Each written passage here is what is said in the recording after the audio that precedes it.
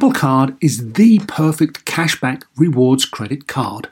You earn up to 3% daily cash on every purchase every day. That's 3% on your favorite products at Apple, 2% on all other Apple Card with Apple Pay purchases, and 1% on anything you buy with your titanium Apple Card or virtual card number. Visit apple.co/card calculator to see how much you can earn. Apple Card, issued by Goldman Sachs Bank USA, Salt Lake City branch, subject to credit approval. Terms apply. So why do you want to learn a new language? I'll tell you why. Because ¿Dónde está el baño? Can be a very important question at times. You know, Rosetta Stone is the most trusted language learning program, available on desktop or as an app. Fast-track your language acquisition with immersive lessons designed to teach you to pick up languages in a natural way. I love the fact that I can go from my laptop to my phone to pretty much anywhere and learn the language of my choice. Not to mention, I'm bringing my communication skills to new heights. Don't put off learning that language. There's no better time than right now to get started. For a limited time, Star Talk Radio listeners can get Rosetta Stone's lifetime membership for 50% off. Visit rosettastone.com/StarTalk. That's 50% off unlimited access to 25 language courses for the rest of your life. Redeem your 50% off at rosettastone.com/StarTalk today. Welcome to Star Talk, your place in the universe where science and pop culture collide. Star Talk begins right now. This is Star Talk. I'm your host, Neil deGrasse Tyson, your personal astrophysicist. And today we're going to talk about ancient climate change. Ancient as in during the time we've been human, and maybe even a little bit of our pre-human ancestors. And what impact does climate change have on our diets? What did they eat? And was it good for them? Okay, I don't have any expertise in this at all, other than the fact that I eat food. So we brought in an expert for this. But before we introduce that expert, let me show you my co-host for today, Matt Kirshen. Matt, welcome back. Hey, thanks, Neil. How you doing? Dude, are you still doing that show, Most Likely Could Be Science? It's probably science. Yeah, I don't know why I cannot remember that. It's amazing. You're so good at remembering so many facts, and that one seems to slip your mind every time. I don't know if you saw, by the way, you got a shout out from my co-host on Jeopardy last month. Oh, really? Okay. Andy, the other Probably Science host, he did all right. He did us proud on Jeopardy. But he was competing. He was a contestant. He was competing, yeah. Oh. And one of his anecdotes, one of his little short bits of information was about the podcast, and dropped the fact that you were at one point in his living room as a friend of the show. Well, excellent. So now I got to remember it exactly. Okay, Probably Science. That's good. The one.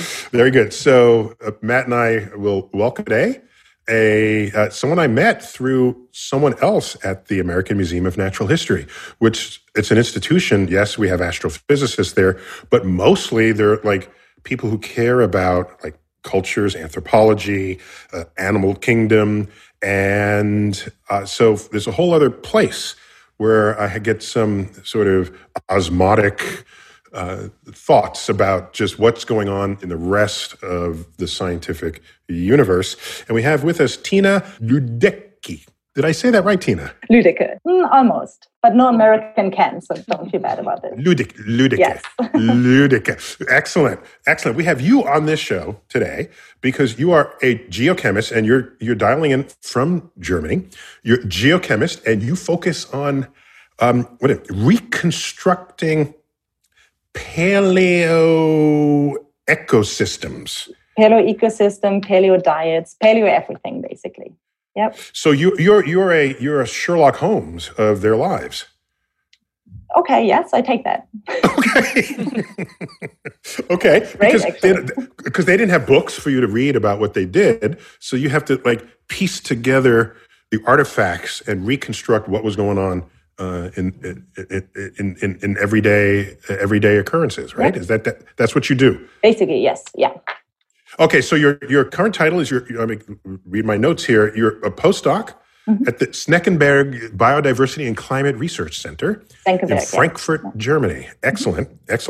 And you're also affiliated with the University of Oxford over in England and the Max Planck Institute for Chemistry in Mainz, Germany. How did I do? That is correct. Did I get a B+? You do, yes. Well, it's difficult with all those things. I'm just about to switch jobs, so it's not. Don't switch jobs. We just worked on this. No, from Senckenberg, from my main affiliation, I would say, from Senckenberg to the Max Planck Institute. So. Oh, gosh, it was shifting. Okay, you have everything. I'm just shifting. Yeah, don't change job titles because then we worked hard on this one. Okay, you did well. For our sake.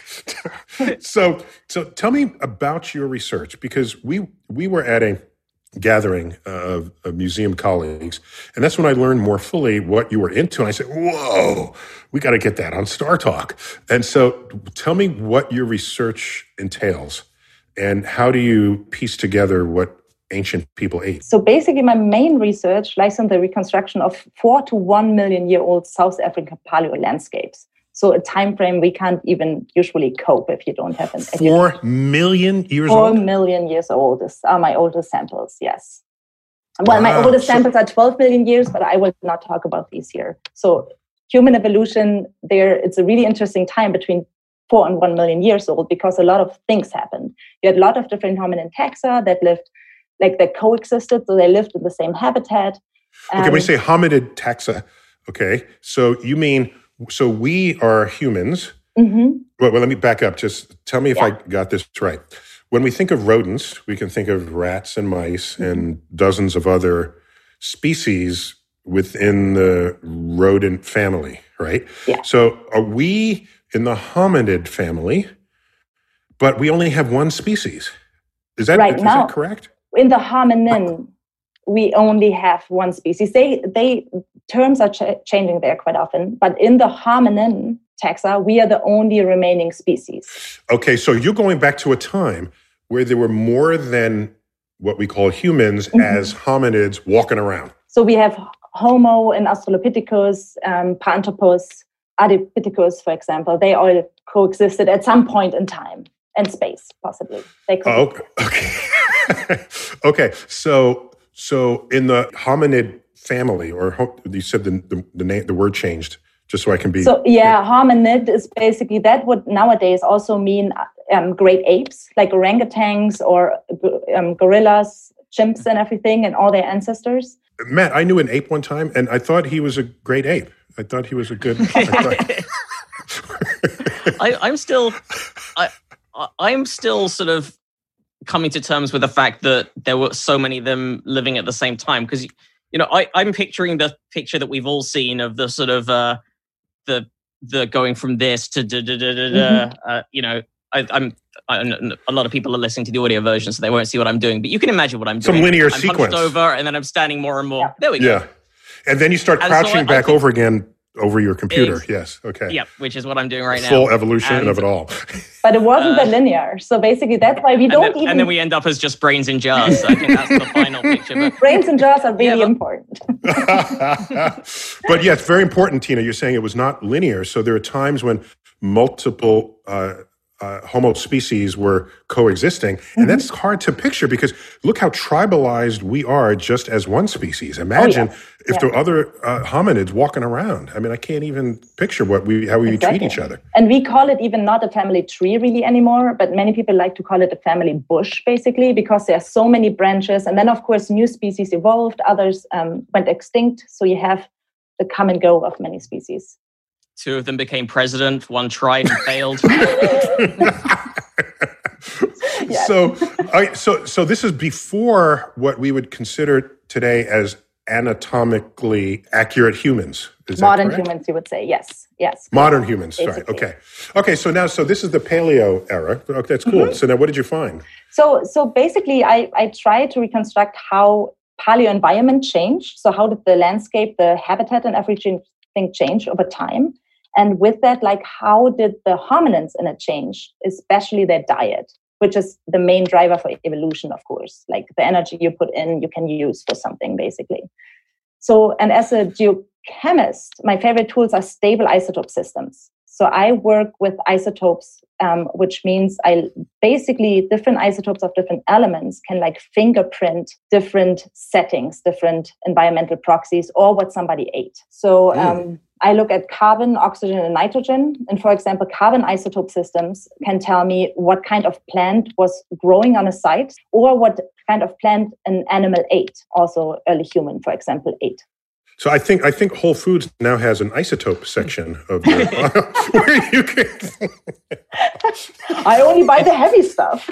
Yeah, it does sound very much like something that's represented by a glowing image in an advert. Well, that too. Yeah, the glowing aisle. These are the isotopes. If you want to totally mimic.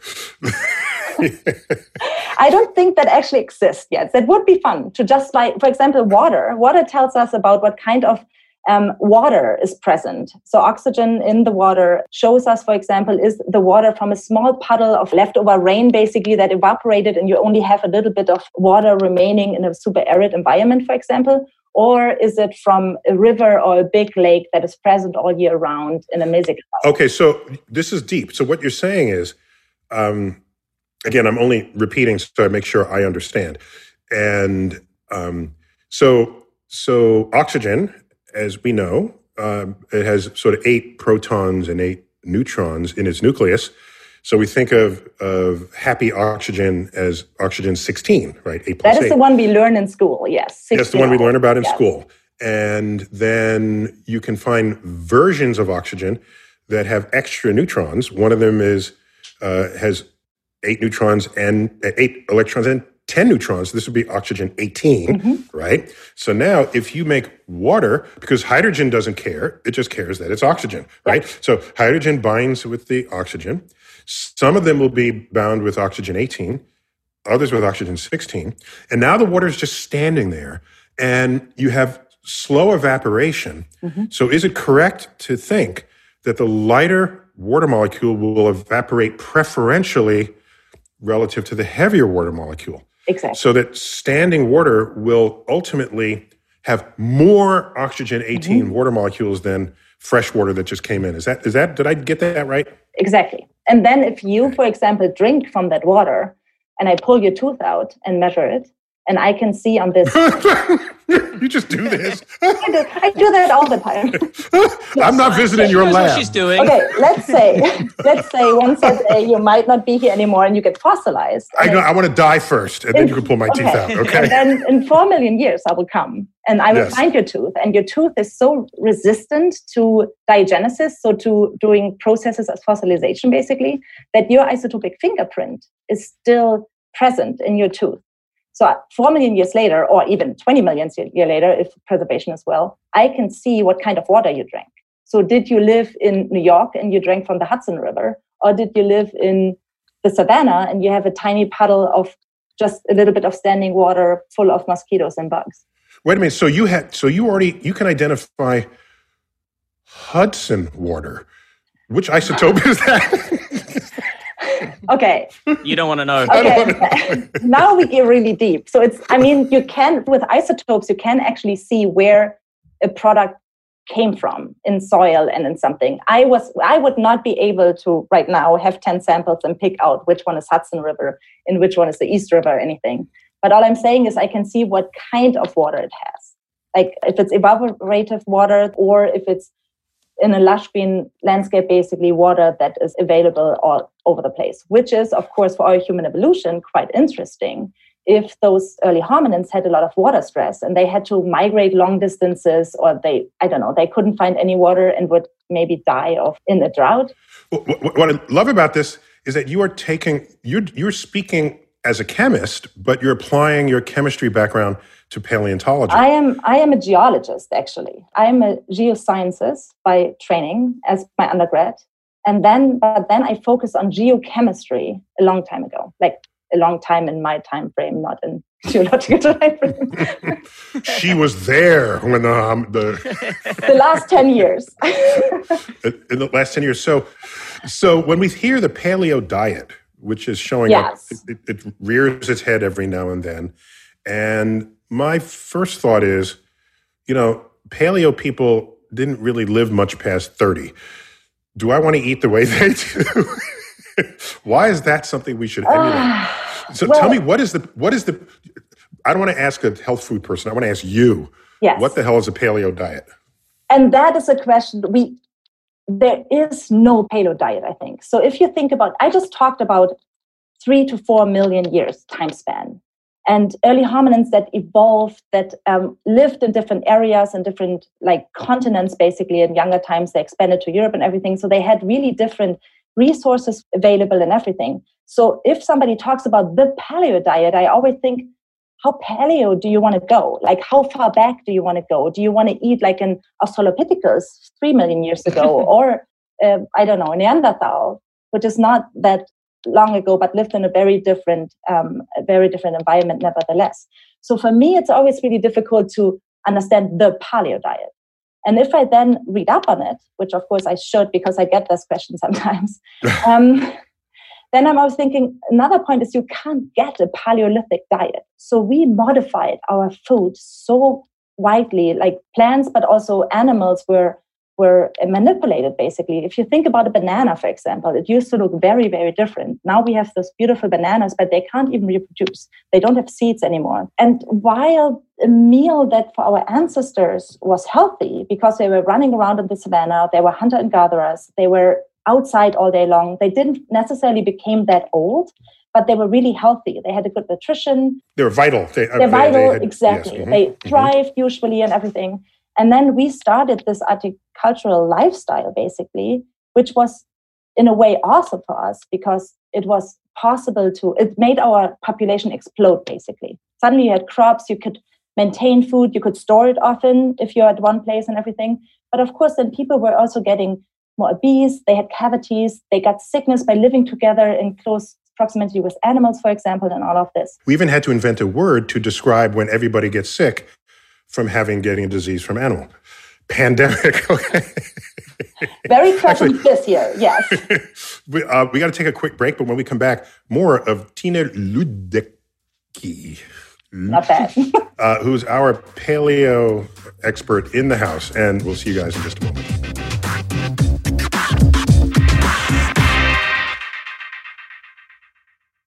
Whether you're a family vacation traveler, business tripper, or long weekend adventurer, Choice Hotels has a stay for any you. And that's good, because there are a lot of me's. Choice Hotels has over 7,400 locations and 22 brands, including Comfort Hotels, Radisson Hotels, and Cambria Hotels. Get the best value for your money when you book with Choice Hotels. Cambria Hotels feature locally inspired hotel bars with specialty cocktails and downtown locations in the center of it all. Hey, that's me. Radisson Hotels have flexible workspaces to get the most of your business travel and on-site restaurants. That's me too. And at Comfort Hotels, you'll enjoy free hot breakfast with fresh waffles, great pools for the entire family, and spacious rooms. Hey, that's me too. I guess I'm just going to have to stay at all of them. Choice Hotels has a stay for any you. Book direct at choicehotels.com, where travel comes true. Hey, I'm Roy Hill Percival, and I support Star Talk on Patreon. Bringing the universe down to Earth, this is Star Talk with Neil deGrasse Tyson.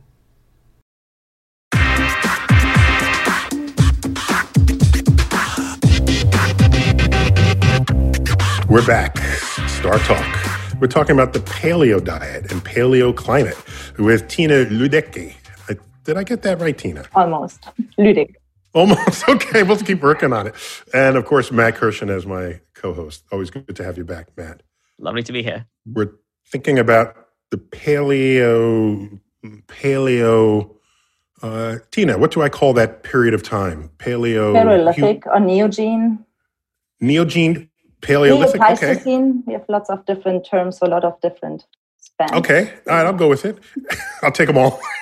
And so in there, you're thinking about not only climate, but environment in which our ancestors lived. I'm intrigued because when people say, I want to go on a paleo diet, and you're telling us that different places had different diets. So there is no one paleo diet. And so you are figuring this out from your scientific investigations. You told us about the oxygen and an isotope of oxygen. And carbon. Yeah. Carbon, also, we all know carbon-14, right? That's a famous carbon isotope. So maybe you noticed that so far I only talked about the plant-based diet, right? So with carbon, I can look at what kind of plants were eaten. And nitrogen is actually a great tool to reconstruct the meat-based part of the diet. So it was meat consumed by the individualized sample. And we see with each trophic level, basically, the delta 15N values would increase. So this would be nitrogen 15, which is the isotope of the happy nitrogen at 14, which is 7 protons, 7 neutrons. Okay, so you look at the ratio of those two, and what does that tell you? Exactly. So this usually tells me trophic level. So was meat consumed or not? And here it's interesting. So this system is well established. I mean, there are, as always, loose ends about it, but it's well established. But it was only possible to measure actually on samples that were like up to 150,000 years old, basically. So some Neanderthals were measured, for example, but 150,000 years. And I just said, I want to look at millions of years. So I was always bothered by the fact that I could reconstruct ancients, like in really early hominins, I could reconstruct the plant-based diet, but I could not look at the meat part of the diet. And we have stone tools, we have cut marks, which are like 3.5 million years old or something. So cut marks on fossilized bones. So we have indicators that meat consumption started quite early in hominins, but no, it was not possible to actually look into this. Oh, wait, so you're inferring, correctly, no doubt, that you see bones of animals that have, fossilized bones of animals that have markings on them, indicating that someone was hacking at them, perhaps cutting away meat. Yeah. So with some kind of tool. Yeah, with a tool. And why would you do that unless you were going to eat the animal? But that's the question. Who exactly did it? I mean, we don't find an Australopithecus with a stone tool and a cut mark bone in his hand, basically. So we don't have direct evidence who actually did it. So I was really frustrated about the fact that I was not able to reconstruct the meat part of the diet. And then finally this year only, actually, basically, I was able to establish a method to measure nitrogen on fossil teeth, and with colleagues from the MPIC and especially Jennifer Licklider. So I was able to MPIC, Max Planck Institute. Exactly. And now finally, for the first time ever, we are able to have direct evidence of meat consumption, or we can have it if we measure different hominins, of which hominins started when to include meat in their diet, and what that possibly means, like for the success of our species, for example, or the extinction of other species. So this would have been the beginning. Once they figured out how to eat meat, Matt, do you think I'm right here? This is the birth of vegetarians, because they don't want to eat the meat. Yeah, I mean, I don't eat meat, and I would have been very unspecial in the before carnival time. So it's what would you even talk about? How would you distinguish yourself at a party? You must become vegan then. How would you make yourself a nuisance? Yeah, they're vegans. Where are the vegans? Right. We haven't invented vegans yet. We basically have, if you take away breast milk. So of course, early hominins were also not yet eating or drinking milk once they were older. So after weaning, after taking away the breast milk, they would also be vegan. You would basically have a diet like a typical herbivore. Right. So what you're saying is some paleo diets in your range of food consumption that you found would be classified as vegan. Mm-hmm. Correct. Right. So this idea that paleo diet is just meat and no potatoes, that's just a misnomer. Yes, in a way. Yes. Yeah. Our stomachs and our guts, for example, are not adapted to just eat meat. We can't have a diet like a lion has nowadays. Mm-hmm. We just can't. So we are omnivores. We have to eat plant parts. And as we know, as Matt just said, he's vegetarian, and I used to be vegetarian for 10 years, and I'm fine. How do you know you're fine? I feel quite good, actually. I feel okay. I didn't die. You could be completely different now had you not. You don't know. You are just you in any moment. Yeah. Now, actually, Matt's collected questions for us from our fan base. So this is sort of a hybrid Cosmic Queries, but we still have so much more we want to learn from you directly. But Matt, why don't we throw in a question? Yeah, so I've got a bunch of questions from Patreon. Good. First of all, Josh V asks, what kind of evidence is considered when determining what an ancient tribe of people regularly consumed? Are there remains of food from tens of thousands of years ago? Interesting. Yeah, can food get fossilized the way other things can? Like, can you see a whole table setting fossilized in place? First of all, I have to say, I really like the word regularly in there. Oh, I hate it. I like it. I'm not sure. But if I think about if my study to look at stable isotopes, I have one point in time from one individual. But it's actually really interesting to see what a whole tribe would eat and what it would regularly eat. So the actual study of food material, as you said, it's super difficult because most of the food decay. We know that. But however, if you have burned a meal, so by accidental cooking accident in your little cave or something, then material like seeds and pollen and grains can preserve over super long time scales, basically indefinitely, if you have the right environment for them. And these plant remains, you can actually see, for example, if a crop was wild or cultivated already, like by the structure they have. That, for example, dated like the earliest domestication of rice to like 11,500 years ago in China, for example. But of course, that is still not the long time scale we look at because you have to find those ashes basically with the food in it. But then there's lots of different fun things. For example, coprolites are really interesting. What is that? Coprolites. What is that? Fossilized feces.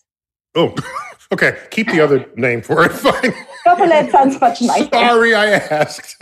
So you have fossilized feces. Okay. And you do have wonderfully preserved coprolites where you can, of course, do different chemical or other analysis with them to see what the animal ate, digested, and then left behind, basically. Yeah, I think there's a good scene in the original Jurassic Park film where one of the scientists was an expert in studying the feces. Okay, and so the animal keeps moving and it's still kind of steaming. Oh, right? Yes. And they reach in and we're all just kind of looking at that. But it was, I'd forgotten that, yeah. I mean, it doesn't stink anymore 42 million years later. That's the good part. I don't believe you.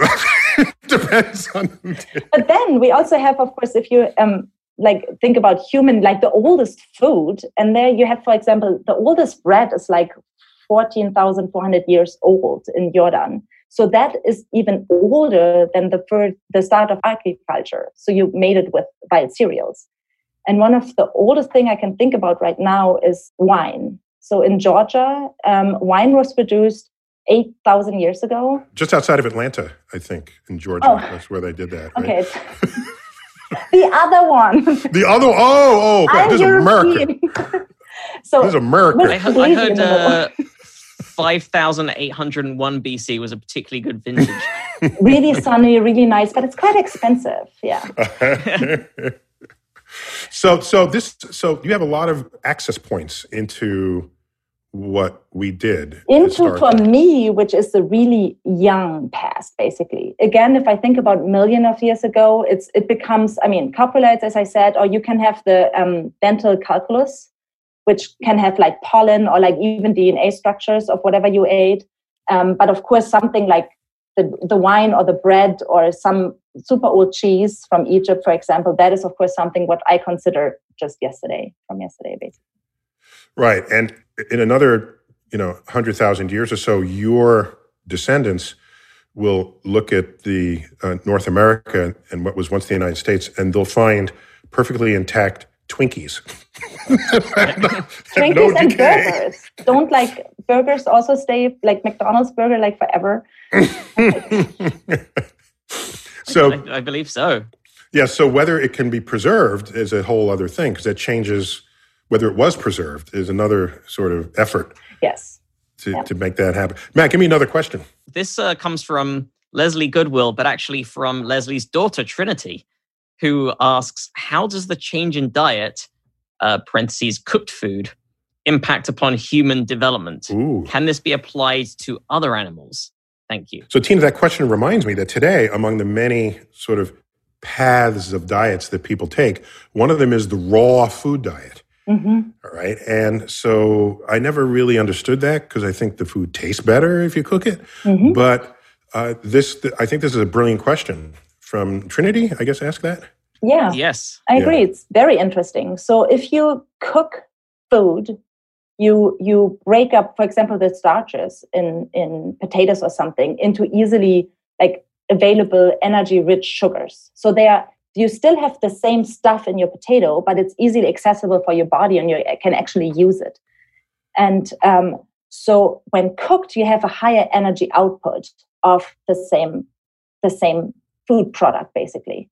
So if you think about early hominins, which are they have this brains that grew over time and they developed, they have lots of babies and fetuses and everything. So you would think about you have access to food that has higher energy, basically. So you spend much less time of actually eating, collecting. I mean, you spend time on preparing food and pounding and cutting and cooking, of course, but you would then have more of it. So you have more time for social behavior, for grooming.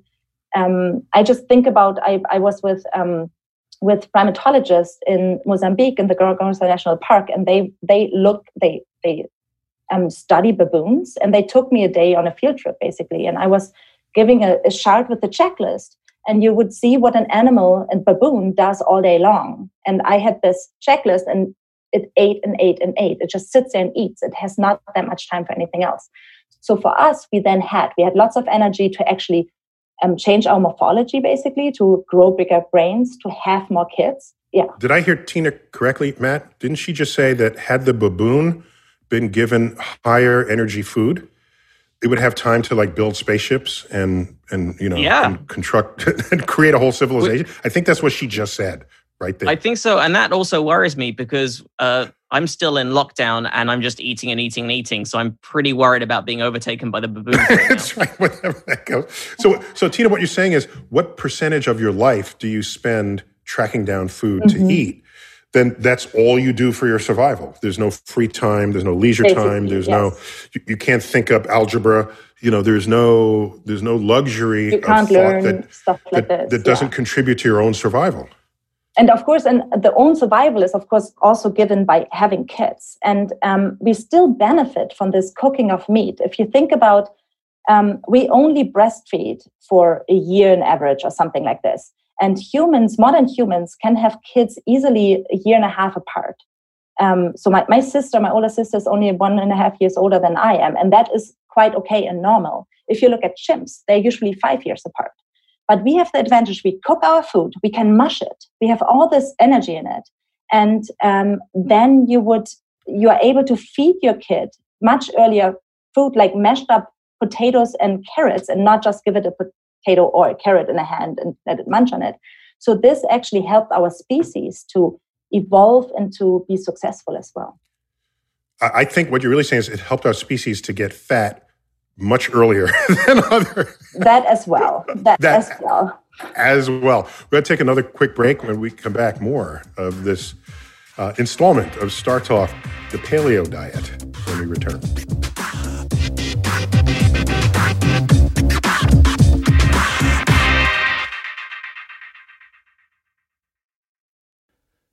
Hey, we'd like to give a Patreon shout-out to the following Patreon patrons: Christina Magistrali, Torin Wallengreen, and Eric Huffman. Guys, thank you. No, seriously, thank you so much for your support. Without you, we couldn't do this show. And for anyone listening who would like their very own Patreon shout-out, please go to patreon.com/StarTalkRadio and support us.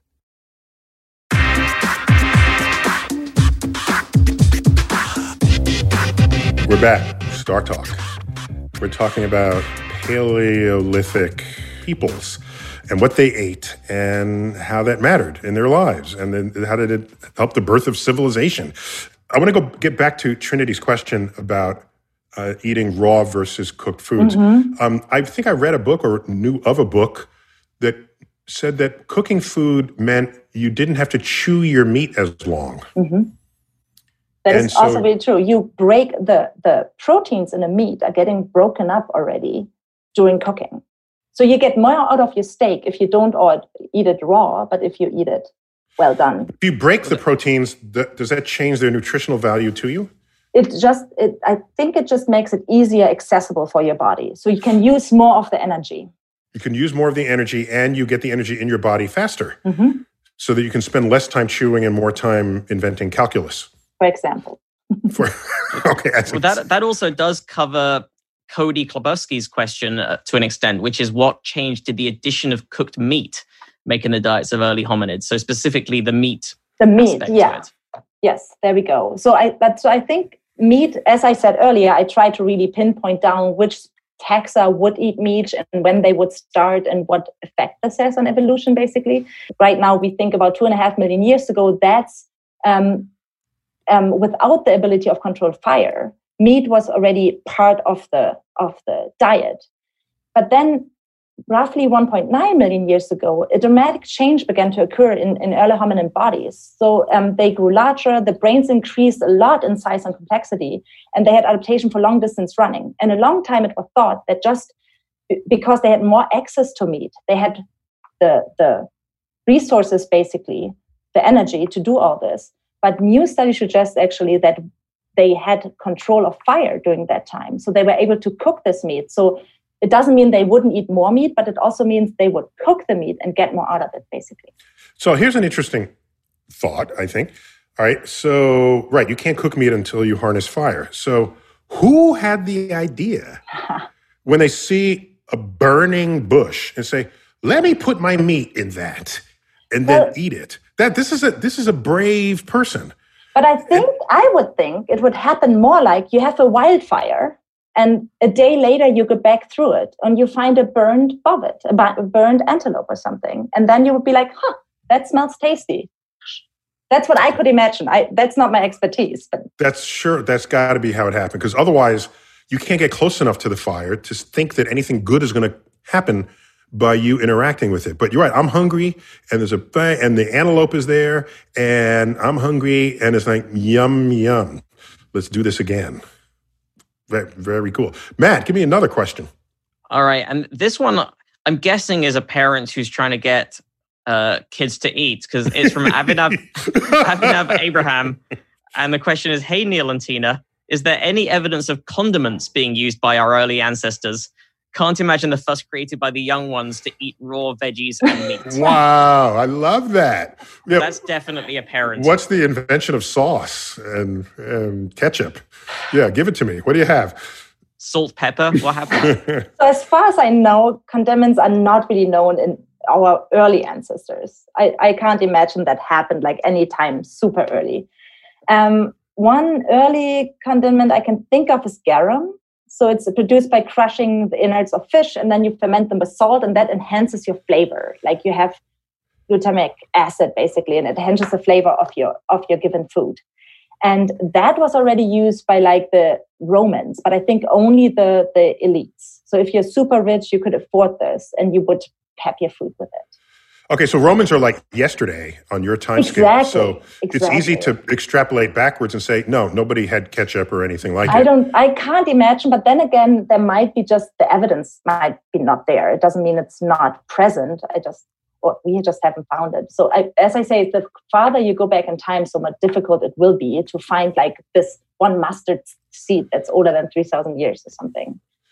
Yeah, it might have just started out where they just put different, foods have different flavors, and then you realize if you use one to help change the flavor of another one, that makes a whole new kind of dish. Yeah. It could just be the food ended up touching itself on the plate.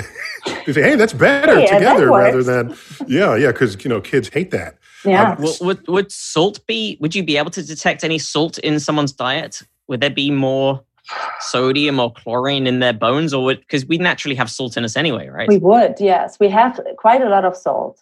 And of course, we know salt has been used like for fermentation and for preservation. Preservation, there's the word, thank you. Mm-hmm, mm-hmm. I wouldn't know if you would find it in your in your bones, basically. And as I said, bones are difficult because they're so porous. So they change during the time of fossilization. So it's always difficult to find anything like this out of really old fossils, basically.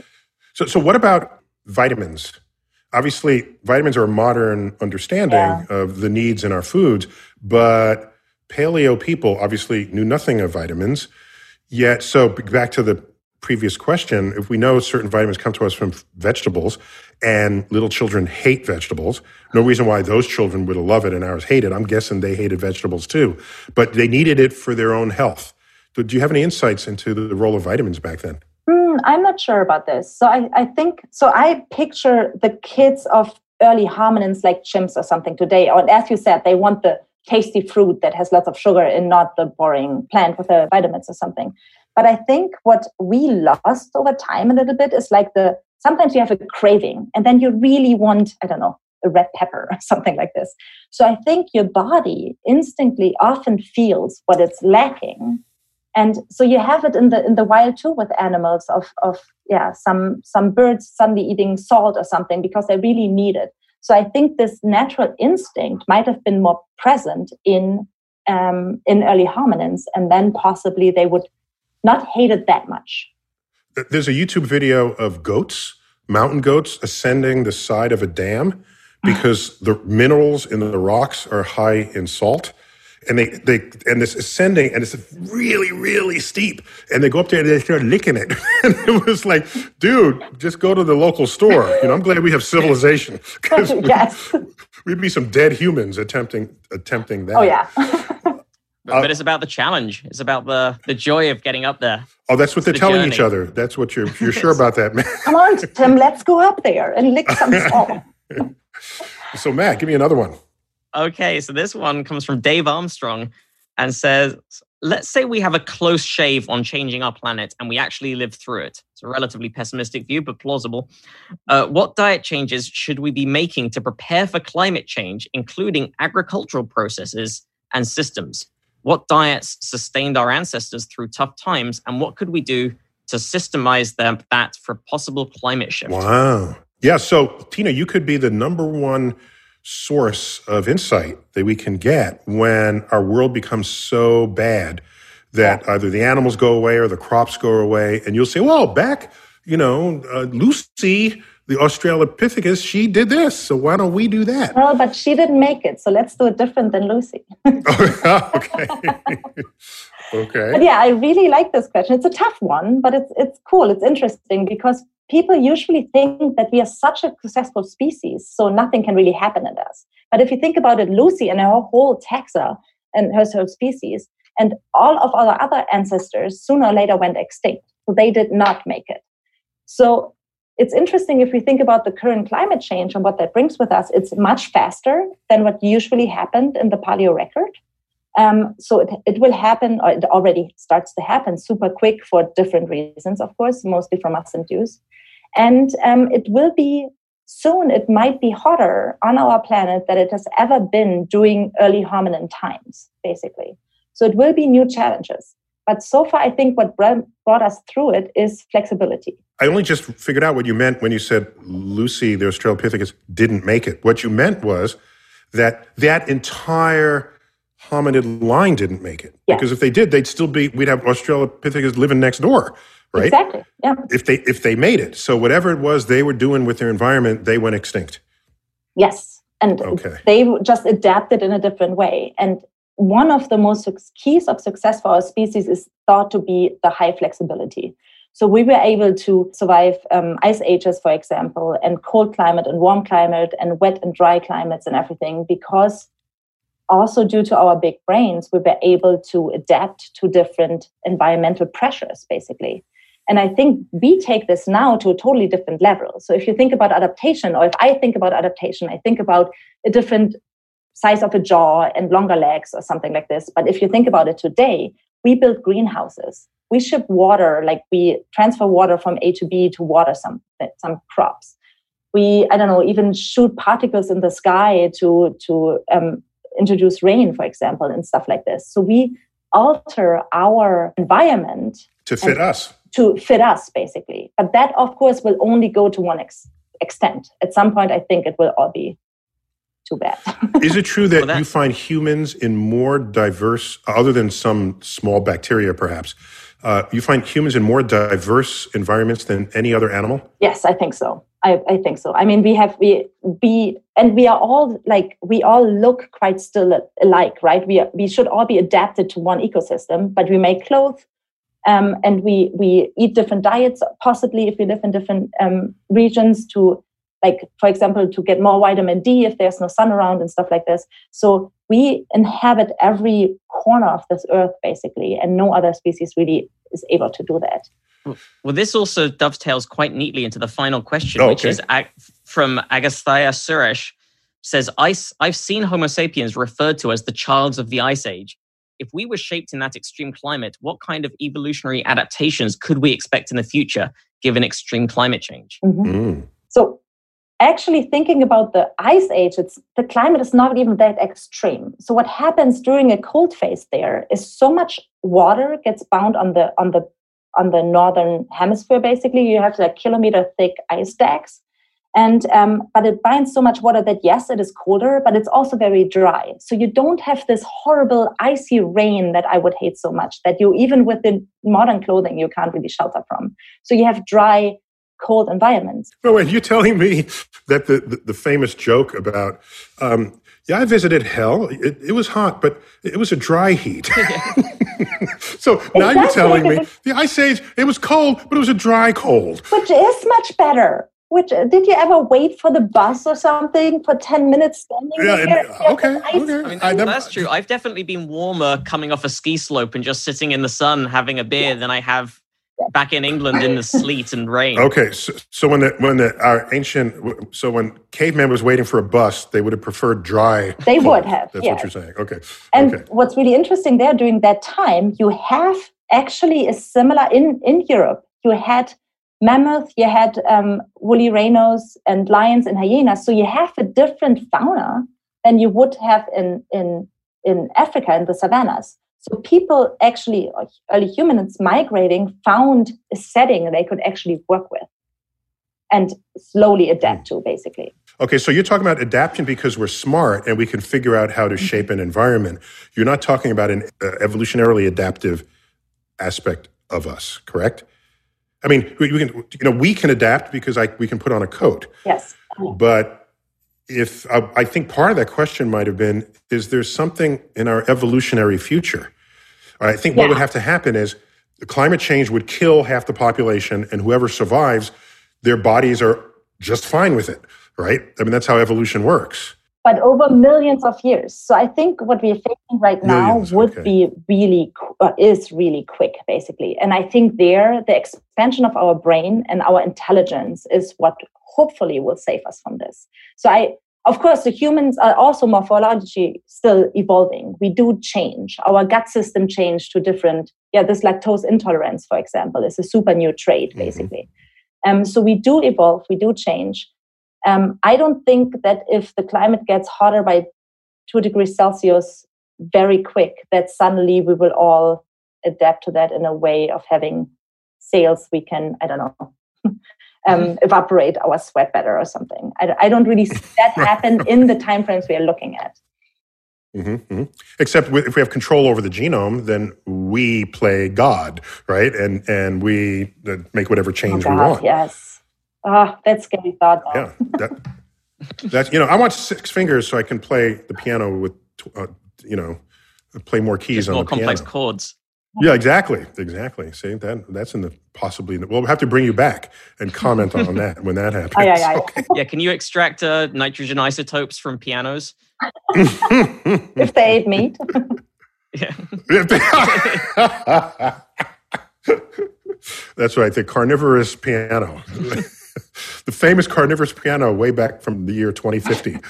Anyway, Tina, we have to call it quits there. But Tina Luedecke, I think that's a little better than I began. Great to have you on. This is a path of expertise. Like, who even thought that we have experts running around who think about this sort of thing? And it's great to have you and get a little slice of what your world is. And so, Matt, always good to have you, man. Oh, it's lovely to be here. Thanks for having me. Okay, and it's Science Probably science. Probably science. That's the podcast. Probably Science Podcast. And I was delighted to have been a guest on your show. Oh, it was a treat. And invite me again. We'll do it again. Oh, that's fantastic. I'd love that. Okay, excellent. So we got to call it quits there. I'm Neil deGrasse Tyson, your personal astrophysicist. And always, I bid you to keep looking up.